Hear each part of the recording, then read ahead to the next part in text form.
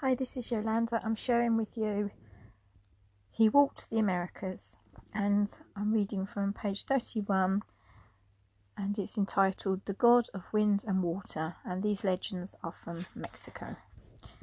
Enjoy. One of the greatest miracles attributed to the prophet took place in Panuco, along the shores of the Sunrise Ocean. The healer knew that the legends told to the children about fighting animals were in truth the histories of the people, passed down thus through the generations. Only upon attaining manhood and the status of the warrior would the child learn the truth of these well-known stories. Often he had read these ancient histories and discussed them with the priesthood. Well he knew that the name serpent stood for the earth's sea people, who had once with their fleets ruled the oceans and the established colonies on many shorelines. He knew that the word stood for water, even as did his first name, Wako. Wa meaning water and Ko for serpent. It was a tribute to his power over the ocean when at his command it had cleansed the temple at Pachacamac. One of his favourite books was that ancient history which had come down to his time through many ages, from the day when the Red Land, which had fathered the serpents, their colonies and fleets of ocean-going vessels, went down in the fury of volcanic destruction into the cold green depths of the ocean.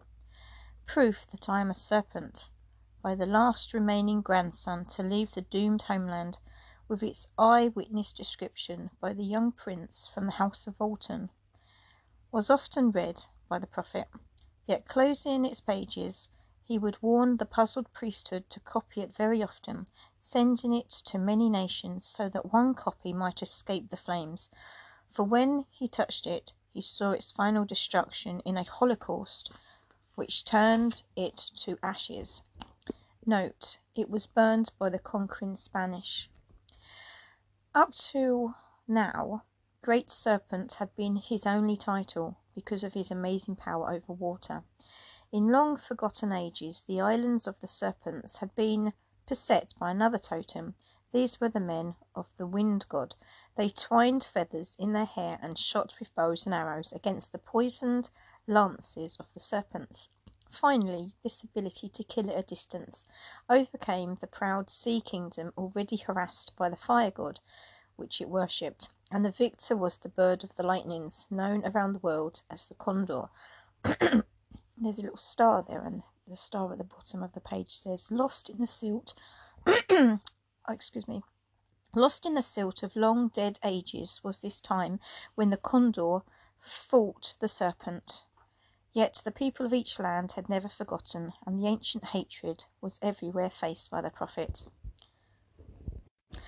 Most deeply did the serpents respect him for his control of the mighty ocean, but the men of the bird of thunder and lightnings were sceptical of the power of the prophet. All that was changed in one day of terror in the low-lying land of Panuco. It was a sultry day, the air was heavy, and all the animals were taking cover. There was a feeling in the air of tense expectation, as if something enormous was about to happen. Along the sea, the people were gathering, staring at each other with frightened faces. Last night, the giant condor was seen, and there's a little star there, and at the bottom it says, the Quichua Indian name condor from the South American Andes is the same in several northern tribes. Of note is the Arizona Hopi. The thunderbird who lived with the lightnings, he swooped very low and flew landward, warning us of the wind god's anger. Perhaps craftily smiled one priest of the wind god. The great one, called by us the breath master, resents the presence of the healer, known to have a power over water. Yes, perhaps that is true, murmured the people, shrinking away from the sight of the white robes as the healer and his priests came toward the seashore. Then out of the heavens came the giant condor, more than the height of two tall men, from wingtip to wingtip, flying low to escape the whirling death storm and streaking rapidly up the river. Again he comes. Let us fly to the great caves. Let us all run inward toward the safety of the jungles, away from the Breathmaster's fury. All you who believe in the power of my Father will remain with me, the prophet said softly, and nothing which comes from the air shall have power to harm you. So the people remained kneeling and praying as he had taught them. Also the sceptical priests of the wind god remained behind to watch this madman who dared to question the might of the death wind, terror-stricken from other encounters but unable to lead away the people. Then at last all saw it coming. Like a giant black towel hung from the storm clouds, it swept toward them across the ocean, churning the waves into watery mountains as it crazily swung ever closer. When at last the first thrust of the great wind struck them, the healer stepped forward toward it, raising both hands high above him so that all could see those strange palm markings which some said stood for the 4 directions. In the name of my Father who rules the heavens, ceased be thy fury, calm be thy waters, soft be thy breath as the breeze of springtime. Thou shalt but caress these people in the name of my Father. Those watching stared in unbelief as the tail of the monster, the swirling death storm, withdrew into the heavens, and the sun broke through the scattering dark clouds. Then all the people fell upon their faces, calling to him, Thou art Huracan. It says, from this name we get our modern hurricane. The mighty, thou art indeed the great wind master.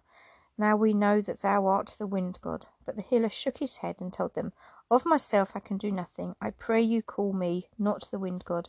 The power lies in the great spirit who rules both the wind and water. Yet still the people bowed before him, and hurricane, meaning the great storm, became his name throughout the broad land. From this time on, among all the nations, he was known as the Lord of Wind and Water. And that's the end of that legend. Thank you for listening.